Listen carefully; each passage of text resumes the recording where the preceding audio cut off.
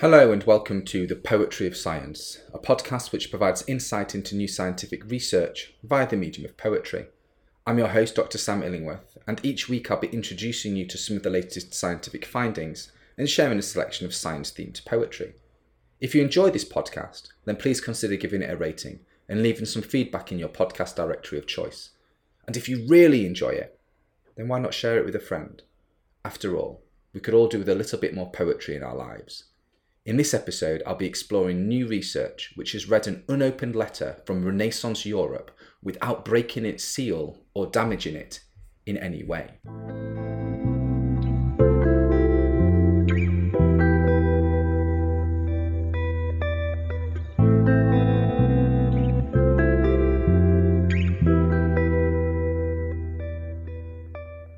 Reams of dead letters hide correspondence beneath purposeful cuts and folds.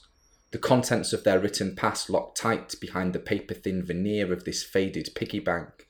Fold, tuck, slit, floss, roll, and then adhere. Wax, shear, root, starch, meanings disappear.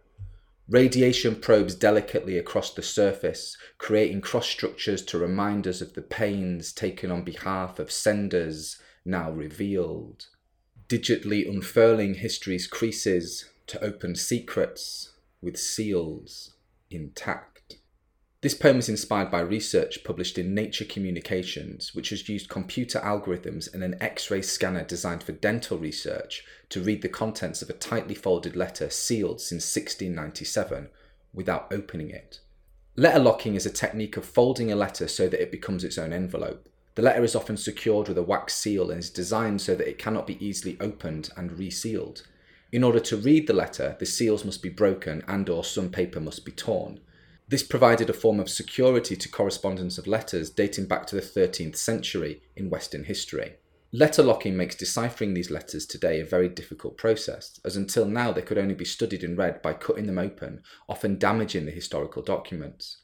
However, in this new study, researchers have shown how an X-ray scanner used in dental research, coupled with computational algorithms, can be used to reconstruct and virtually unfold scans of a locked letter without ever opening it. In this study, a highly sensitive X-ray scanner was used to scan a batch of unopened letters from a 17th century postal trunk full of undelivered mail. The high sensitivity of the scanner, designed for intricately mapping the mineral content of teeth, made it possible to resolve certain types of ink in paper and parchment. Following the X-ray scanning of the letters, computational algorithms were applied to the scan images to identify and separate the different layers of the folded letter and virtually unfold it.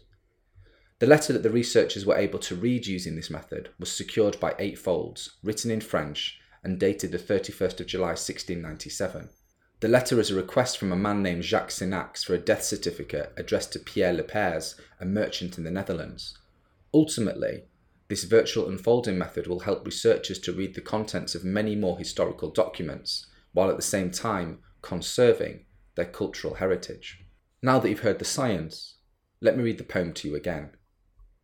Reams of dead letters hide correspondence beneath purposeful cuts and folds. The contents of their written past locked tight behind the paper-thin veneer of this faded piggy bank. Fold, tuck, slit, floss, roll, and then adhere. Wax, shear, root, starch, meanings disappear.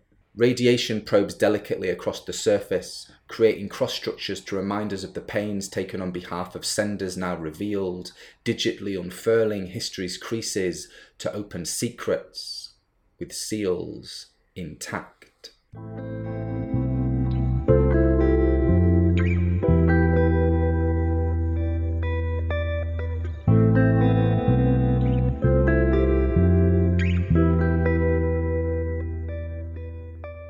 In this section of the podcast, I like to share a poem written by another poet on a topic related to the science that has been discussed so far. In this episode, I'll be reading an extract from Letters for the Dead by Philip Levine. Philip Levine was an American poet born in 1928 in Detroit, Michigan. In 1953, he attended the University of Iowa without registering. In 1954, he earned a mail-order master's degree with a thesis on John Keats's Ode to Innocence, and he returned to the University of Iowa teaching technical writing and completing his Master of Fine Arts degree in 1957. The same year, he was awarded the Jones Fellowship Poetry at Stanford University. In 1958, he joined the English department at California State University, Fresno, where he taught until his retirement in 1992. His poetry collections include Red Dust, published in 1971, Sweet Will, published in 1985, and What Work Is, published in 1991. Levine won several major awards for his work, including the Ruth Lilly Prize in Poetry and the Wallace Stevens Award.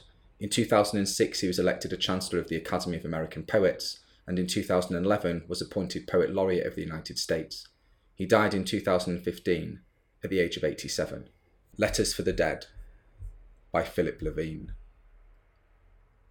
The air darkened toward morning. The slag heap's yellow flame paled against the sky. On the sill the old wren slept till noon. I wakened, read the paper, and thought of you one by one, and tried to hold your faces in my eyes, tried to say something to each of you of what it is without you. The winter sun dipped below the stacks, the chilled tea whitened in my cup. The drugstore fired your mother, she dried and hardened. The butcher never returned to beat his soft palms against the door. His stiff coveralls hung in the closet. Your briefcase bulged with rusting tools. Your shoes aged, the toes curling upward in a spasm. Your voice, your high voice of pear and honey, shuddered along the bare walls.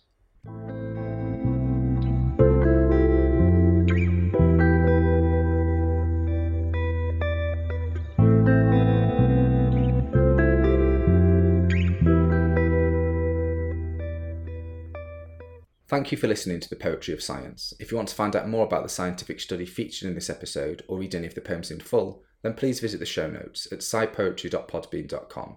That's scipoetry.podbean.com, where you can also find out how to get in touch with any questions or comments you might have. Thanks for listening.